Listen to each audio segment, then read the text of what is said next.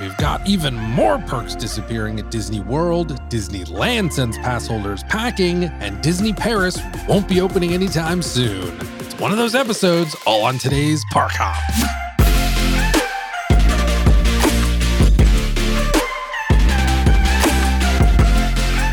Hello and welcome to the Great Park Hop. My name is Julian James, continuing to join us live from the Hall Cave, where he's still in shock that Monsters, Inc. came out 20 years ago. Man, the myth, the legend, Henry Hall. I have a dream. Every other week, we get together to discuss the latest and greatest theme park news, happenings, and burning topics from the lands of Disney, Universal, and beyond. Before launching into things, we always like to note that Henry works at the Walt Disney Company. As always, though, his opinions are fully his own. Worth noting as well, we are recording on MLK Day. If you did not know that, it would be a very strange thing to hear Henry say that. Though I don't know, if you're around him, you guess you get used to that kind of stuff, right? Just randomly shouting out Martin Luther King Jr. quotes throughout the day. Yeah, well, I mean, just another day. I have a dream that everybody will get along together at Disneyland. Oh, man. Well, especially these days. That sounds pretty good because, dude, what happened to 2021 being the light at the end of the tunnel we were all hoping for? Oh, man. It's been a rough launch to a year that was supposed to be full of hope. Yeah. It's getting all of the bad juju out of the way, like right up front. Yeah, but I mean, there is hope on the horizon, but yeah. there's going to be, the storm before the light. Yeah, that's right. That's right, Henry. Let's keep that hope alive, man. Who was it that said it's always darkest before the dawn? Was that Iron Man? What movie was that? Was that Doctor Strange? Maybe. Spider-Man. No? No. Different company. Okay. But speaking of that, though, before we get too deep into all of the bad stuff, have you seen WandaVision yet? I have not yet. We haven't either. We're excited. We're looking forward to it. It looks great. It's getting good reviews. Yeah, I was just kind of, it's hard to get a time for me and the wife to where we're both awake. She's been working quite a bit lately, so it's been hard to keep her awake. I tried to watch some a Godzilla movie the other night, and she fell asleep on me. So yeah. Yeah, it you get the idea thinking like, hey, we're all working from home. I guess in Lori's case she isn't, but we're all home a lot more. We should have all this time to be catching up on all this stuff and have no problem. Yeah, I would say that my watching and streaming habits definitely have gotten worse since being home. I don't know if it's that like I'm trying to do other stuff and keeping busy with other stuff, or I don't know. Yeah, it's just I'm looking forward to that. When is reminding me when the Winter Soldier and Falcon come out? I believe that's in March. Or is it Falcon and Winter Soldier? March. See, that's coming up too, man. Whew. I mean, there's a lot of just sheer amount of streaming stuff coming out for them, and then also Netflix. There's just a ton of stuff that's supposed to be releasing this year. So, I mean, I'm having a difficult time keeping up with it all. Yeah. Well, it's like Mandalorian just ended. We did catch up on that. It's just, it's coming. It's finally, I feel like, this is perhaps the year. I know that, the big announcement, this was technically last year, I guess, but the big announcement kind of looking forward with Disney was that they were going to be focusing significantly heavier on digital distribution and streaming content, which I guess makes sense given the climate. And for all intents and purposes, it seems like Disney Plus is a smashing success. So yeah, why wouldn't you support that? So, it seems like this year, especially next year, it's really gonna start exploding. Last year, it felt a little slim pickings, at certain points, but yeah, I'm looking forward to just a lot of stuff coming out. Yeah, I mean, they keep teasing all this stuff, especially like Netflix has all these movies that I guess what they're supposed to release one a week or something like that. And that's just crazy. Insane. It's insane, man. What a world, huh? Well, dude, we have delayed the inevitable for long enough. The big bomb coming out of Disneyland this past week is that the 37-year-old annual pass holder program, as we know it, is no more. On Thursday, we got an email sent out to all pass holders. I didn't get it. I don't get any emails from Disney. I guess I'm not on their pass holder program, even though they certainly didn't have a problem taking my my payment for my pass. They won't give me an email. That's fine, though. But anyway, in that email, President of Disneyland, Ken Potrock, said the following, quote, "Due to the continued uncertainty of the pandemic and limitations around the reopening of our California theme parks, we will be issuing appropriate refunds for eligible Disneyland Resort annual passports and sunsetting the current program. We are currently developing new membership offerings that will utilize consumer insights to deliver choice, flexibility, and value for our biggest fans." So yeah, to be clear, part of that, as he called out, was that refund. If you're a pass holder, they're basically calculating the value of whatever remained on your pass after the closure date and just refunding you whatever that calculated amount is. So it's like a prorated refund. But anyway, Henry, just before I get into it, what are your initial thoughts on this? I've been so curious to chop it up with you about this. Well, I mean, for one thing, people have lost their mind on this. I mean, it's huge news because even my father, who doesn't keep up with this stuff, like asked me, like, you know, he's like, "Hey, did you hear about this?" I was like, "Wow, even you've heard about this."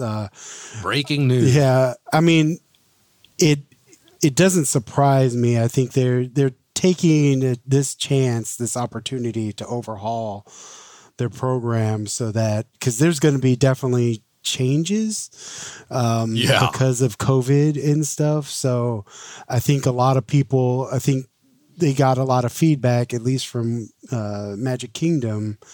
I imagine that people were unhappy with how, I guess, the reservation system works and their pass and their, like, you know, their annual pass holder, and they maybe didn't feel as special as they should.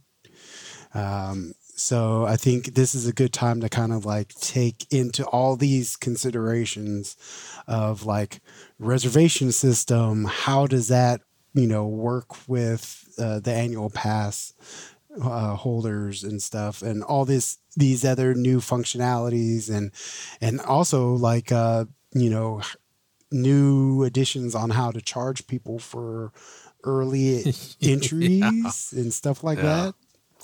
Yeah. I think they're basically going to find new ways to charge you for more.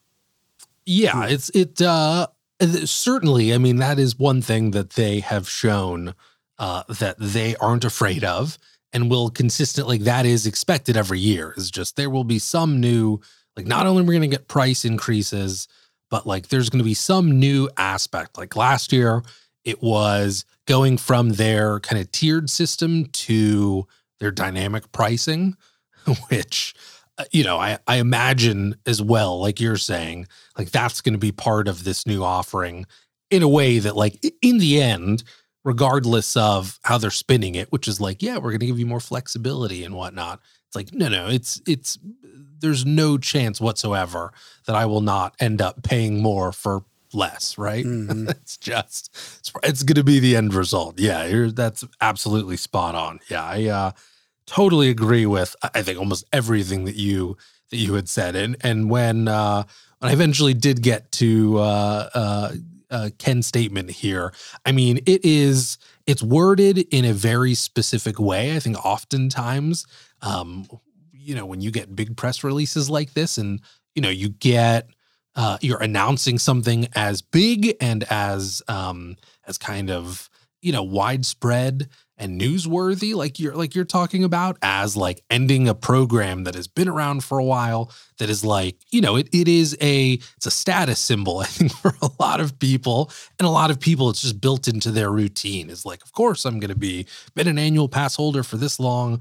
I'm going to continue it. My family are annual pass holders. Their family are annual pass holders, yada, yada, yada, yada. So, I mean, there's a routine, there's an expectation for a lot of people, which is, like you're saying, why there's so much kind of outrage, or at least people kind of chirping quite a bit about it. Certainly, like I said, you go back to his initial statement, and the words that kind of really jumped out at me. Obviously, he's referencing these systems, the old and the new, in two completely different ways, which suggests that whatever this new system is, whenever we see it, we may not see it for a while, right? Mm-hmm. Like it might be, hey, we're not going to introduce this system until we're back up to like 75 to 100% capacity again, and the initial kind of fervor of just Disneyland's open again, until that starts dying down and they need to kind of juice up those numbers again. Like we may not even, who knows how long that's going to be. So we may not even see this new system introduced, but the fact that they specifically refer to the old system that they're quote unquote sunsetting as the annual passport system, and the new system, whatever that ends up being, as new membership offerings. Like there's definitely a discrepancy there, and there's definitely that's significant for whatever that means. I mean, it's, and then of course, like you pointed out, the fact that he specifically calls out consumer insights to deliver choice, flexibility, and value. So it probably means that, the immediate thoughts that entered my head when I read that were, whatever we get is going to be, it's probably going to be more streamlined. So, right now there's tons of different pass offerings. You have like local passes, you have Premier Pass, you have Flex Pass, you have, Signature Pass, all of this kind of stuff. And they all kind of come with various different perks, usually around blackout dates or availability. Obviously, local passes are where you live. But anyway, it gives them an opportunity to, like you said, just kind of look at that and just throw all of that out. Nobody's grandfathered into any plan. So, they can reduce, they could potentially come out with fewer offerings that maybe offer some flexibility. And by flexibility, it made me immediately think of not even just like blackout dates and like the membership offerings, like levels of passes, but more like, the Flex Pass, because it seems like everything we've heard that like the Flex Pass has been relatively, they look at it as a success. And it's like, for everyone that doesn't remember, it's a relatively newer offering. Or if you're if you're not from Disneyland, it's basically you have it, at least I think it went up to, the last increase was like, what, $650, $700, something like that a year. And you can have two reservations. You can have two reservations out at a time. Basically, you look at the calendar. Well, so I should go back. So the whole Flex Pass is built around like a reservation system. So traditionally, these annual passes are built around blackout dates. So as long as you're not going to the park on a blackout date that's associated with your pass, you're good to go. You can just walk in. You don't have to worry about it. But for the Flex Pass specifically, there are days that are like that where you can just kind of walk in, and then and those are very few and far between. And then most of the time you have to create a reservation, and there are like 3 different reservations. There's 2 reservations around a single park. So one for Disneyland, one for DCA, and then one that's both parks. You can only, I think it's 30 days out is the maximum amount of time that you can book a reservation, and you can only have 2 reservations at a time. So, and you're not allowed to make a new reservation until after, you've used one of them. So the idea that you could block out like a full week it's not possible with the Flex Pass. Like technically, I guess you could luck out and, book for a day or two out after you've used one and just kind of rotate your reservations like that or cycle through your reservations like that if you're lucky and it's not booked up. But regardless, it gives them some element of control. I feel like, dude, the sense that I'm getting with all of this wording around, flexibility and value and whatnot is that a lot of these park passes that are going to start coming out, these new membership offerings are going to be built around some kind of that functionality so that rather than, and it's not going to be like a simple change, right? Because they would just keep calling it the annual passport system, right? Mm-hmm. Like this is a whole new, wouldn't be like, hey, we're ending the current program. This is like, we're looking at, obviously, like they're going to be looking at a system like this, a membership like this in a completely different way. So rather than blackout dates, like they could be doing something where, let's say you can have more reservations out, or you can only have reservations on certain days, or, you know what I mean? Like, again, they specifically are using consumer insights to deliver choice. So it's like, there's going to be tiers perhaps, right? Like where if, the days of the week are broken out to tiers where it's like low capacity days are going to be one category and those are available to almost everybody, but then like weekends are available to others. And then it's just like, it's going to be, they're going to slice it in a way so that I think certainly the Flex Pass, because the Flex Pass was like an incredible value. It really was basically, if you were only going for like a couple of days or maybe, could build your schedule around one of the like free days and then have 2 reservations to build like 3 days, you could really get a ton of value out of that Flex Pass. And so, yeah, I think that's probably not going to happen. And, because the local population makes up so much of the annual pass holder population, and that is just like, there's tons of people that live in the area that have annual passports. They're going to be looking to maybe make a little bit more cash off of those people, right? Yeah, I think. I think you're definitely right about the reservation. I think it's going to be.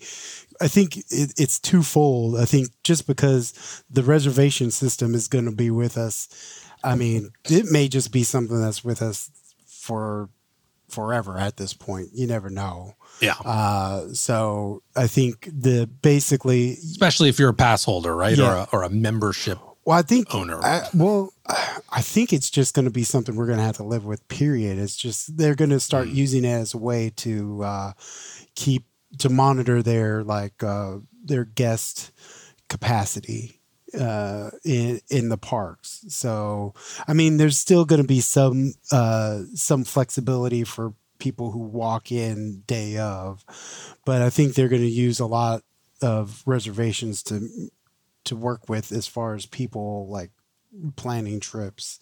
I think like the new annual passport system is going to be focused around reservations, and I think you're going to have, they're going to basically tier their new whatever system around how many reservations or how easy it is for you to get reservations, where maybe you have like the lower tier, like you said, you only have like two to 3 that you can have, whereas maybe in the mid tier you can have up to 5, whereas maybe at the upper tier you can have more, or maybe you just have, you can have 5, but you can have whatever day you choose.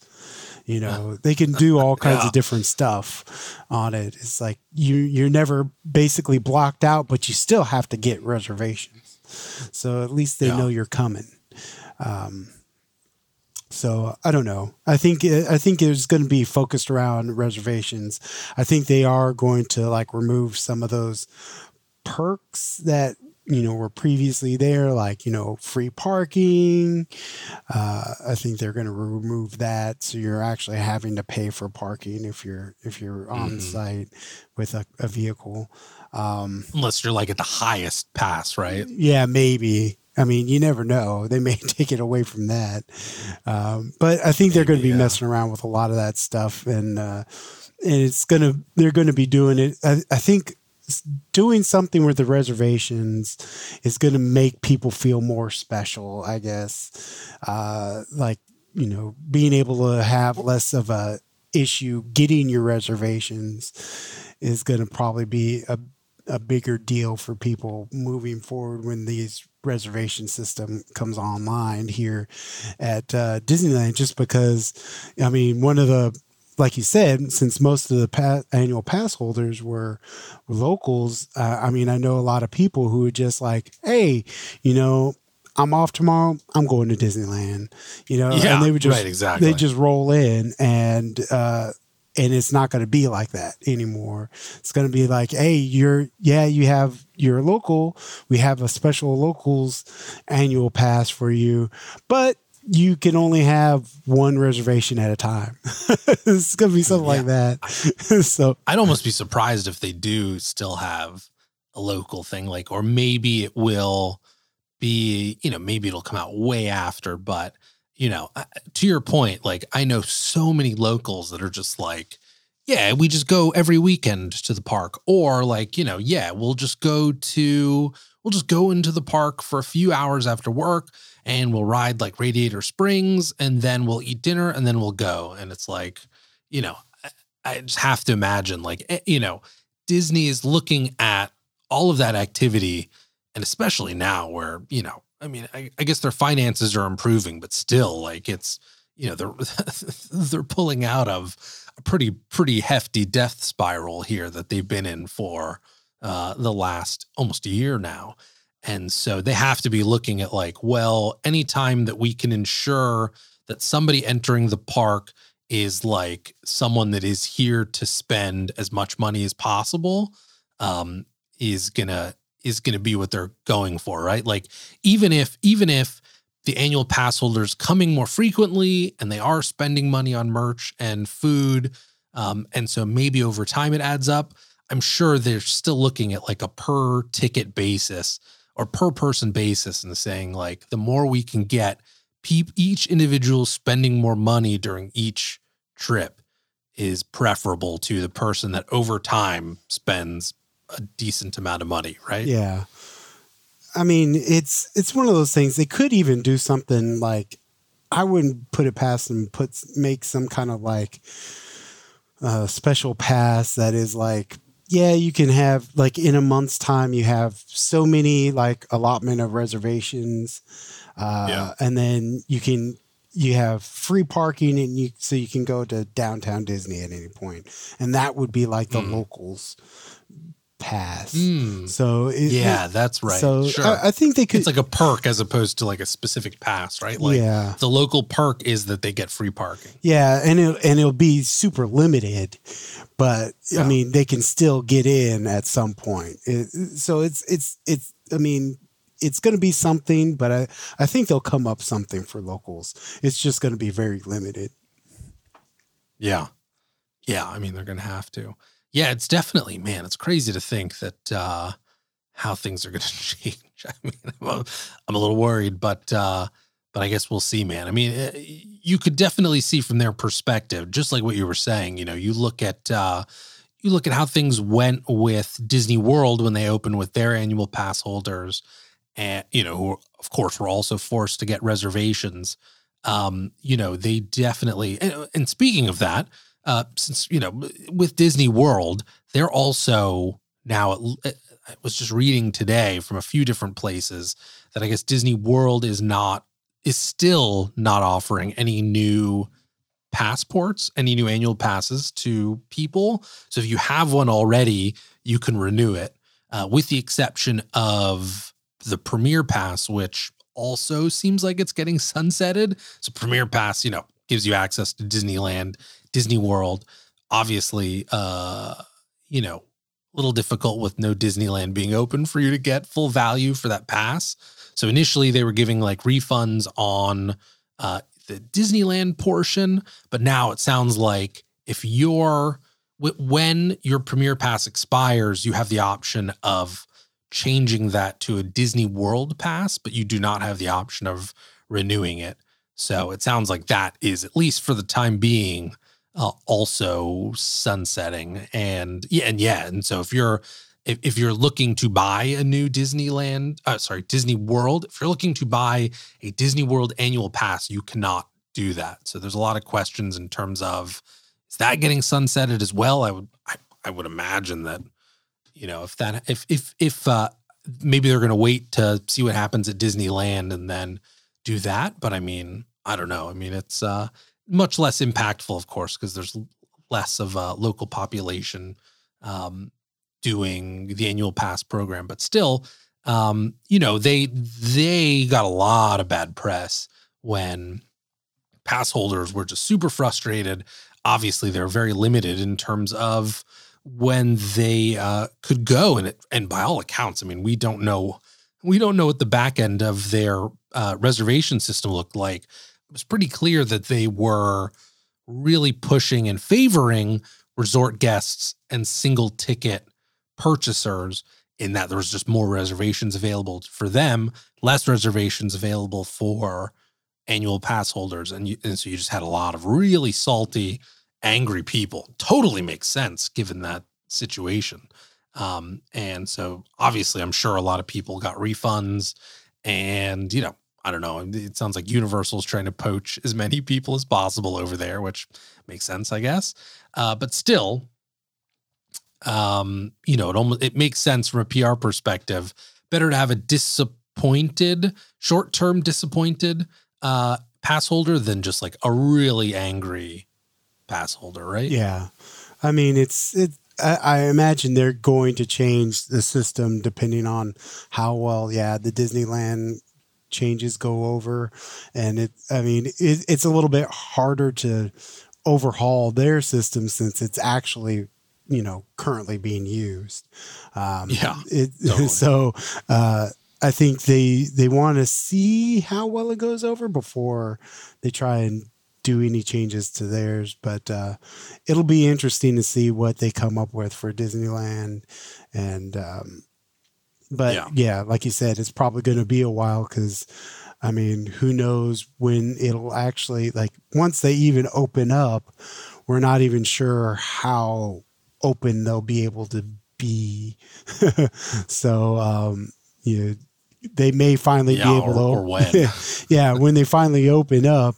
I mean, they may only be able to be open for locals only, which is kind of interesting since, most of their annual pass holders were locals. So they're going to want those people actually paying for the day-to-day tickets instead of paying one lump sum. But, I don't know. Be interesting for sure. Well, that's happening. I mean, now with everyone's refund that they're getting, they can get a couple of tickets here and there. Oh yeah. We'll have to see how that one goes. But yeah, we were just talking about Disney World and they wanted to get in on a little bit of the disappointment train as well. Mm-hmm. They have a couple of perks that they're discontinuing, and they're very popular perks as well. So first up, we have Disney announcing that they will be ending their Magical Express bus service on January 1st of next year.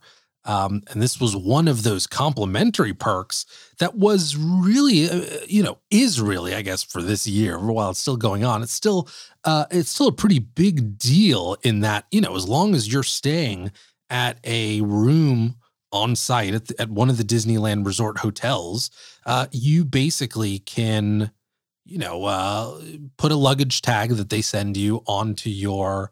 Actually, I take that back. They've officially, I think, stopped that service. But traditionally, what you've been able to do is, they would send you a luggage tag. You would put that tag on your checked luggage. And then when you showed up to Orlando Airport, you didn't even have to collect your luggage. The Magical Express service would grab your bag, deliver it directly to your room. And really all you would need to do from the airport is just hop on the bus that was going to take you to your individual resort and just, go there. And again, like for so many people that have been going to the Disney World Resort for quite a long time, and there were a lot of comments echoing this as well on Reddit and Facebook and whatnot. This was all part of that kind of like introductory magic for people, and just all part of that nostalgic experience. And, for Disney's part, it helped prevent people from renting cars, and it helped keep people within the kind of bubble of Disney World. So, definitely a bit of a letdown for sure for a lot of people that's no longer going to be a thing. So again, I mean, technically it ends in 2022. It's January 1st of 2022. So this will be the last year of the Magical Bus service. It is run by a third party that has said that they do plan to continue some type of transportation service from the airport to the Disneyland Resort hotels. It's probably not going to be complimentary though. So you will have to pay for that. I'm guessing it'll be like what the older bus service for Disneyland was, which no longer is a thing either. Or it was the same thing. They have it for Paris as well, where it's operated by a third party company. I want to say it was like $20 per way to go from Charles de Gaulle Airport to Disneyland Paris. So it'll probably be pretty similar to that. Pretty painless operation. Still a bit of a bummer. I mean, again, like you always bring up, Henry, it's not just like it's not the per person cost that you have to factor in. You have to factor in that a lot of people are coming with families. And so then it just becomes an exponential cost, right? Like $20 per person per way for a family of 4 it gets real expensive. And maybe that's okay when you factor in the overall trip, but this is the sting of what was once free is now going to cost you something. And, it's a little less magical. There's also that train service that's going to start. I believe that's not until 2023. So we're going to have a little gap here where there just won't be any, well, I mean, I guess it depends. Potentially we're going to have a service from this third party company that will, charge you. But yeah, it's a bit of a bummer, man. That was one of the cool things, was just like, hey man, just plan on getting to the airport. And then once you're there, we got it. Yeah. I mean, it helped to like, one less thing to worry about. Like, cause I think, since a lot of people are traveling from out of state to, to the Magic Kingdom, it's like, yeah, some people don't like flying, period. And then to like, oh, you have to fly in and then you have to find your way there. I mean, having one less thing to have to worry about. Plus, like you noted, it keeps the guest in the kind of close proximity to Disneyland. So they kind of stay within that like Disney ecosystem of staying, like you're at the hotel, you're at the park, and then you're at Disney Springs maybe, or you're frequenting their like restaurants and stuff. So it kind of keeps them there. But if you have to rent a car, if I'm paying for a car, I'm probably going to go somewhere else like Universal's. So I'm sure it won't hurt them that bad, but still. Right. Clearly this is a calculated price conscious thing. And I mean, we started seeing these kinds of cuts being made earlier in the year too, because we had the minivan service that was ended as well, which was their kind of in-house kind of shuttle service within the theme park resort area. It did cost money. I think it did still go through the Lyft app, but it was like a transportation option, and that was ended as well. So yeah, it seems like that's been any of those kinds of transportation services, at least the on-site transportation services, has been under the microscope and getting the axe lately. So Yeah, maybe not that surprising, but it is funny. We were just talking about this a few episodes ago, where we were saying that like one of the biggest things that we loved about the Disneyland Resort that we wished carried over to Disneyland was just transportation to and from the airport. So yeah, I guess that is not something that Disney World will have over Disneyland for very long. Yeah, but then again, you never know. They may come out with like a new type of plan where maybe they're going through that third party and you pay for that. You know, it's in your pass. Oh yeah, that's true. They could do that. Hyperloop. They're gonna announce the Disney Hyperloop. Yeah. You're gonna get sucked in a pneumatic tube all the way over to your resort. That would be something. I'd be down with that. Yeah. Well, I mean, and like I said, I used this service again, totally a third party service. I'm sure they pay some royalty to Disney, but it was not a Disney service. It was whatever the service running the airport buses were to and from Disneyland in Paris, and it was like super painless and relatively easy. So if it's anything like that, should be totally fine. Just like I said, kind of a bummer in a year where we're already seeing a lot of these perks kind of roll off, like magic bands. It's another one that's going to be missed. We also have going away extra magic hours, which is now being replaced by a new offering that they are calling early theme park entry. So is no official start date yet. We do know that this replacement perk is basically just, it's going to be, if you're staying at a Disney World resort, you will be able to enter any of the 4 parks 30 minutes early, which is nice. It's not as generous as the previous program. A little bit more flexibility, though. The previous program was basically, it was a little random at times, but it was built into the calendar. So you could look at any given week, see which park every day had a extra magic hour kind of block associated to it. And it could be in the morning, it could be in the evening, and it could be at any of the 4 parks. So like I said, it felt a little, not necessarily random, but you definitely had to be pretty nimble in your planning if you were hoping to take advantage of it, because it could be all over the place.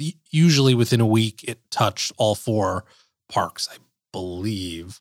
But yeah, sometimes it would be like you'd be at Magic Kingdom in the morning for extra magic hours, and then it was like, or Epcot in the evening. And it was anywhere from 1 to 2 hours extra. So you could totally score, and it could be totally awesome. Of course, there are plenty of people too that actually did the opposite, and they planned to not be in the park for extra magic hours because they knew that after extra magic hours, it was going to be a more crowded park, especially if you didn't have Park Hopper. So it was a little bit of extra planning that people could do to take advantage of that. But that's going away. 30 extra minutes. I mean, it's nice. It's kind of a bummer. It's nice to have that flexibility for sure. This is kind of, along with, we were talking about, I think it was this program that Tokyo Disney was implementing too? Just paid? Yeah, I think they had something. I think you mentioned before that they have like a paid program as well. But yeah, for Tokyo, it makes more sense because the park is always just slammed, and you need every minute you can get in that park. It is a benefit, but 30 minutes at Magic Kingdom, I don't know. Do we have a price for this? Or no, so there's no price. It's complimentary. Oh yeah. So okay. It's just replacing that. And there were, so yeah, it got a little complicated when you were talking about kind of early and late entry for parks, because you did have the complimentary systems, which was the extra magic hours.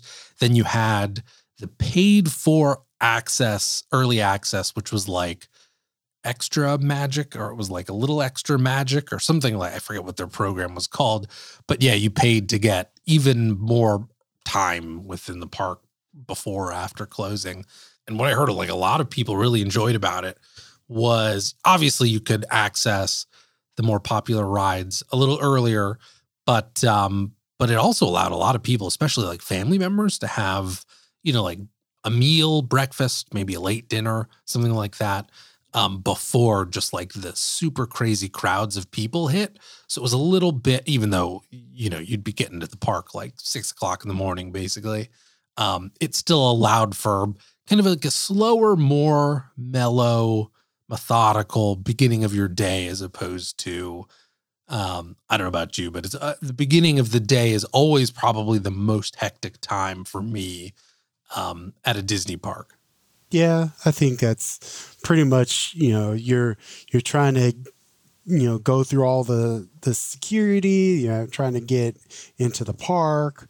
And then once you're in the park, you have to get your bearings and, hopefully, what you're going to hit first. And then like, I think we always had kind of a normal plan. So we're generally okay in the morning. It's just trying to get through security and then into the park. And then we get our first like, fast pass and then we go get a coffee. Yeah. So. Yeah, exactly. I'm set. I use it as like, I'm setting pace, right? It's like, okay, right. You knock off the big one. Maybe if you're getting paper fast passes, you get your other fast pass and you're like, all right, I've got these two like locked in. I can kind of pace my day a little bit more.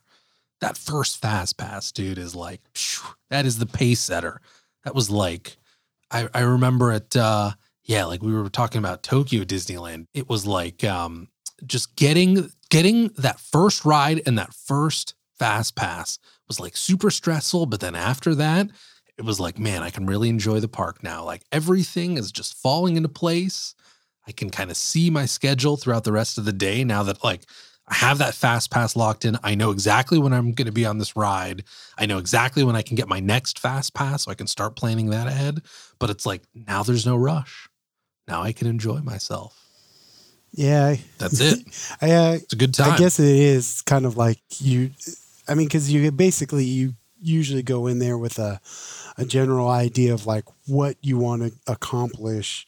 And then, after you get that first fast pass, it's kind of like setting everything what you can do at that point, because you can't get another fast pass until that one is used. So, yep. And that time slot that you can get one at that point. So, I can see that. Different thing. It's a bit of a different thing at Disney World, or at least it has been. Well, it still had its fast pass program where, you were booking stuff out like 30 to 60 days in advance. So a little bit different kind of process between Disney World and Disneyland. But regardless, again,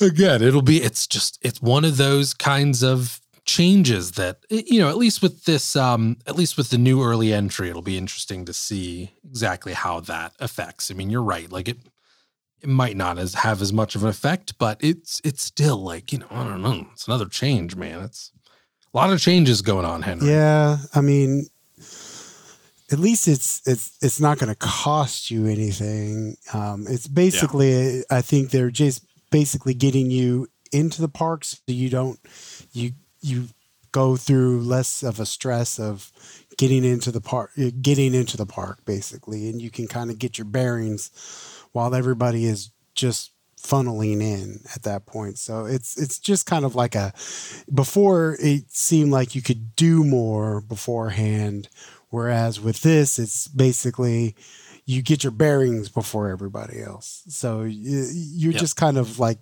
it's like a head start instead of like you're boom doing something. So it's, I mean, any little extra bit helps. I think it was a half an hour at Shanghai as well, and that was fine. That was still like a comfortable amount of head start to get moving. So I mean, I certainly could be fine. And like we've seen with everything, if it's not working, I'm sure they'll adjust it. So yeah, it's just we'll have to wait and see. We have no idea when it's starting even. So who knows? They could wait until things get moving a little more and they can bring in more people so that things are distributed a little bit more evenly. But yeah, I don't know. Again, wait and see. A lot of waiting and a lot of seeing we'll be doing.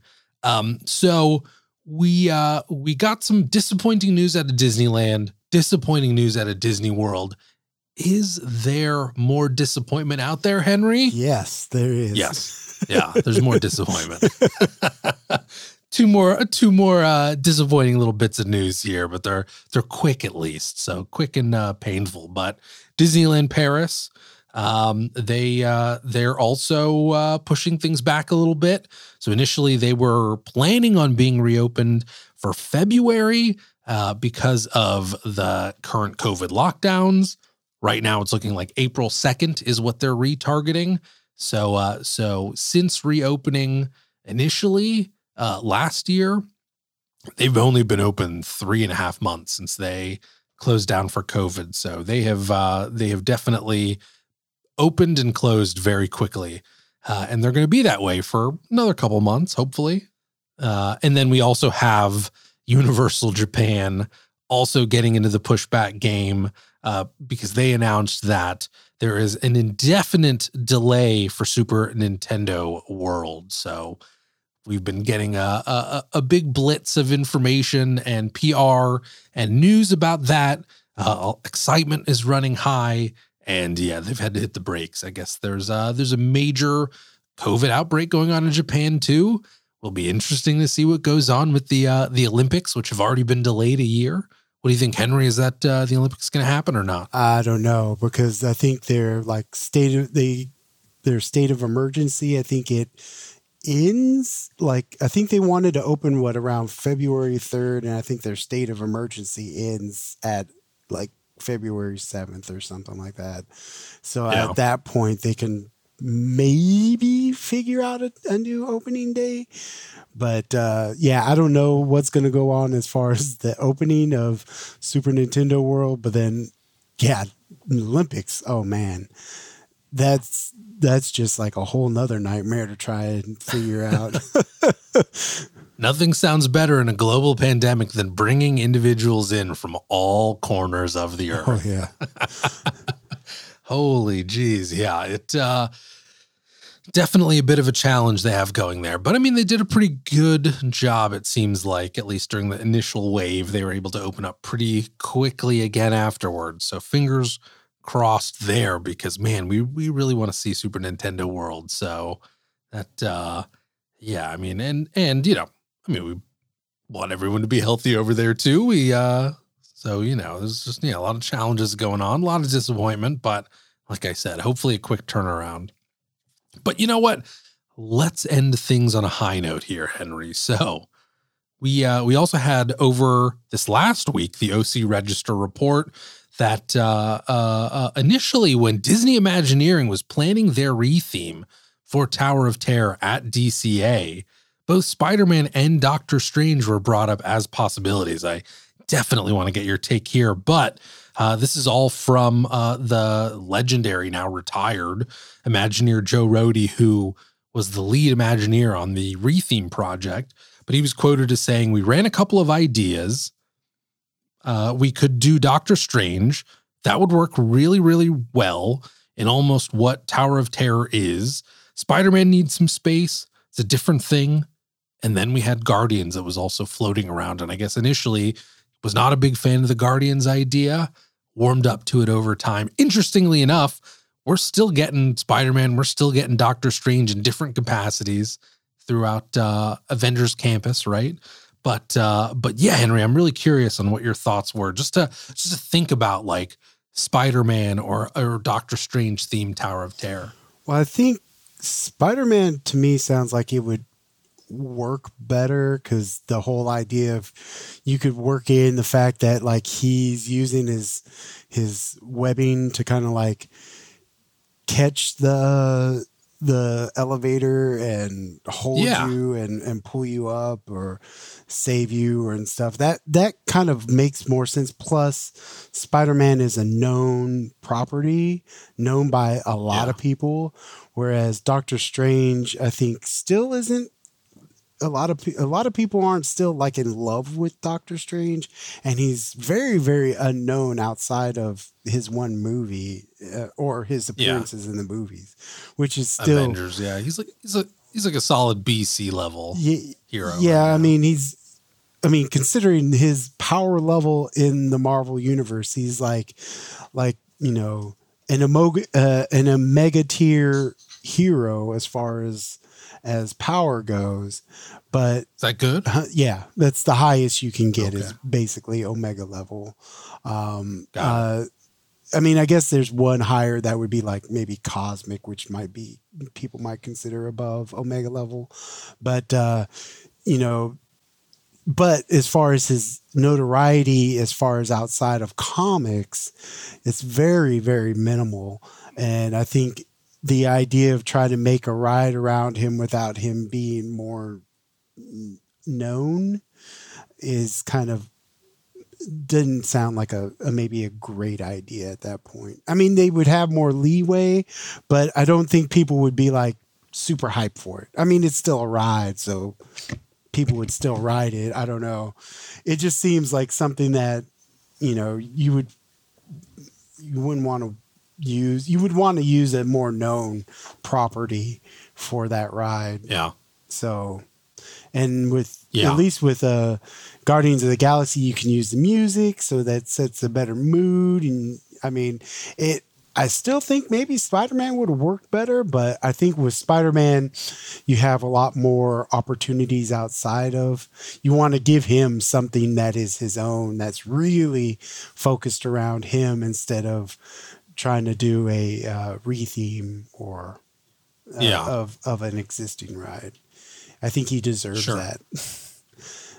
And hence why he's getting one, right? But yeah, that was my initial feeling too. Was like I was actually surprised to hear that. Like I said, again, this is why he is the legend that he is. But I was surprised to hear that Rhodey was not feeling the Spider-Man idea, or that he felt it was too constricted, because it was like the mechanic of like kind of dangling on a thread, and that kind of just like free fall. And the idea of, like these screens where it's like Spider-Man's trying to hold up your elevator, like you were saying, but he keeps on getting like attacked by like, different like canon villains that everyone recognizes. And, because he's fighting with like Green Goblin, for instance, like he has to let go, or he gets like the web cut. And so you fall, and then you fall to the next screen where he catches. It seems like it makes sense in terms of the beats of the ride versus the character, but yeah, it was just, again, it's always so much fun to hear about these different ideas that were flying around, and clearly, they were all in on this idea that this was going to be Marvel, and perhaps even that Avengers Campus was on the horizon. Yeah, I think too, if you look at it, is like, how would they because with Spider-Man, what you have is a merch machine with Spider-Man. Like, Spider-Man sells the most merch, bar none, above any other superhero out there, comic book wise. Even Batman is a distant second to Spider-Man, and I don't know how, with the retheme of Tower of Terror, like, I don't know how you would like really get a good merch like out of that. I mean, you could definitely get merch, you could sell shirts, but like they were smart on doing a whole nother ride where you can do like spider bots and stuff. So you can merchandise it, even you can get more merchandise out of it. So yeah, I think that was a smart way to go. Yeah, totally. Yeah, that makes sense, man. Hey man, I'll tell you something else that hit my radar I guess it was this last week, was there's a great YouTube channel called Defunct Land, which it generally covers. It's a documentary series on kind of older defunct theme park attractions and rides. Generally, the focus is around Disney, though. He covers a lot of other parks and attractions as well. But it's really fantastic content that I think it's Kevin Perger is the guy's name that puts it together. It's just like, it feels like you're watching like a very high budget, kind of high profile documentary with each video. So it's very well done. But he's had this vision for quite a while, for the last few years. I don't know if initially when he started the channel and the kind of content, if this was part of his idea, but it came about pretty soon. But he had this idea of building kind of a virtual reality version of Defunct Land that housed kind of all of these defunct attractions that had been recreated in some kind of game engine. I think he uses, what does he use? Like Unity or something like that. To kind of bring back some of these older Disney rides and attractions to life, and that they can be experienced in VR. So anyway, this has been something that's been kicking around over there for quite a while. And obviously it's of interest to me because I do, with my YouTube channel, Adventures in VR, pretty much focus on Disney parks and recording rides and attractions and walkthroughs in 360 video, also for the purpose of kind of not just enjoying them because, Disney rides and just Disney parks, it's just like, the incredible aspects of each of those rides and the artistry, it's just all around you at all times. And so usually like a traditional kind of 16:9 flat video, I've always felt like doesn't fully capture the experience.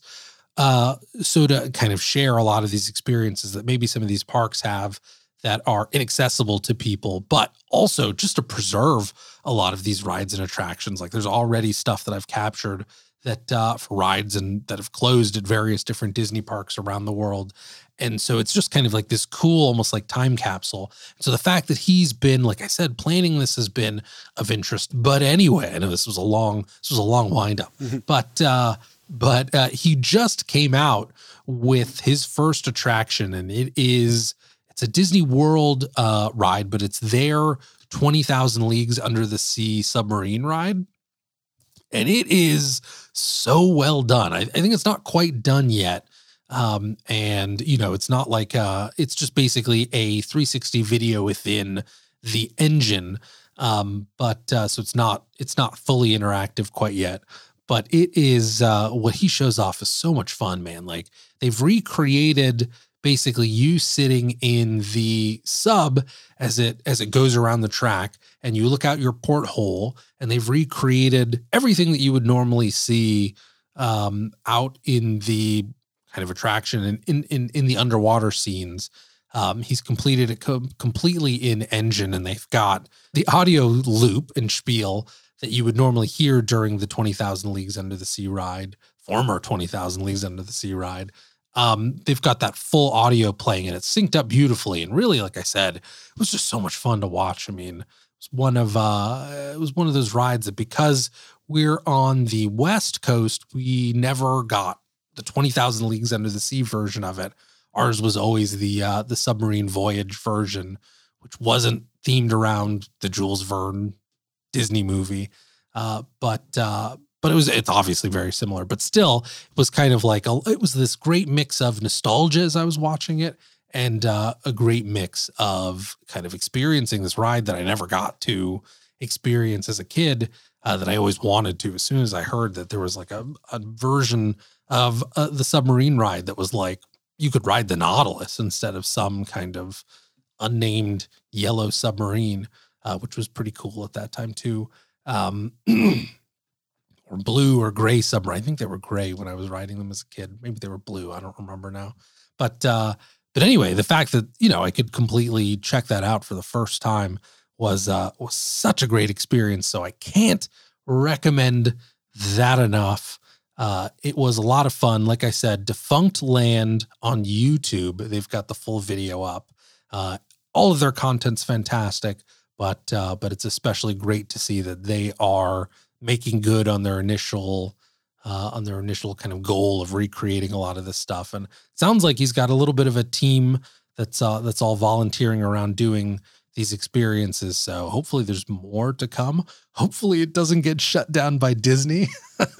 We'll see. Well, we'll see how that happens. That's interesting, though, that you actually brought this up, because I finally, because of Sony PlayStation's like holiday sale, I finally picked up Dreams for the PSVR, and somebody, and if you're not familiar with what Dreams is basically it's a game where you can actually build your own game or game elements in VR, and it's like a virtual reality sandbox, pretty right? much. And besides, other than you can build your stuff, or you can experience stuff that other people have built. And apparently somebody went through and they built the Haunted Mansion, Space Mountain, and the Indiana Jones ride. Oh yeah. So, oh yeah, baby. And I just got it. So, and I'm planning to check those out. I've seen a video of the Haunted Mansion, and it was really good. Like, he literally had the whole stretch room and everything, and I was actually really impressed from just I didn't want to watch too much of it on YouTube, but I want to experience it for myself in VR with the PSVR. So I'm kind of excited for that. It just took me forever because of my internet connection. It took me a while to download it. I think I literally downloaded it like this weekend. So I haven't had a chance yet to go in. I have to not only like load it up, but I have to find that content, but I'm sure I will. But that's exciting, man.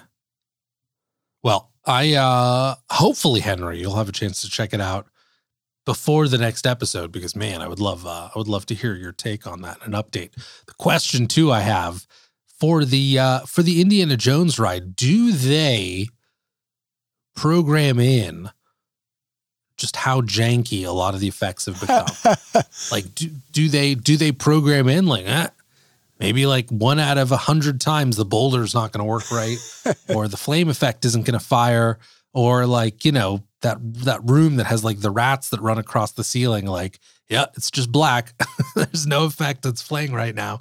Does all of that get programmed in? And if they don't, like if they have created just the ideal version of it, the pristine version of it, is it like a little uncanny valley where, like you just as a human being you expect defects in all things. And so when you're presented with a pristine version of something where you expect defects of, it just doesn't feel right. Feels off. Feels creepy. Well, I mean, I doubt that they actually programmed in for it to break down, but I would be more interested to find out, like, they do the queue. So I wonder if they're going to have like the wobbly pillar, the bamboo that you can move, and then the rope you can pull and hear, hey, stop. The well, yeah. So I'd be more interested in that, and what they do as far as like Salah's little introduction to, if they actually have that, because they had the stretch room. And they actually had the whole audio of the narrator for the Haunted Mansion talking about it. I didn't watch to see if you actually can look up and see his hanging corpse, but I'm pretty sure he did. So it's going to be interesting. Definitely interesting. Yeah. So I'm looking forward to that update, Henry. I want it. I want it to be great. Let us know. Will do. Well, cool, man. I'll tell you what, that's something to look forward to. I want it. Well, that just about does it for today. Remember, you can catch The Great Park Hop each and every other week on Apple Podcast, Spotify, Stitcher, or whatever your favorite podcast service just so happens to be. As always, if you made it this far, you're hopefully enjoying the podcast. So don't forget to subscribe, leave us a review, and hit that like button. Always makes us happy. This has been episode 44 of The Great Park Hop, and we'll catch you in 2 weeks. Until then, stay healthy, everybody. Henry, I'll talk to you soon. I want to hear about this Indiana Jones ride. Peace out, man. Bye.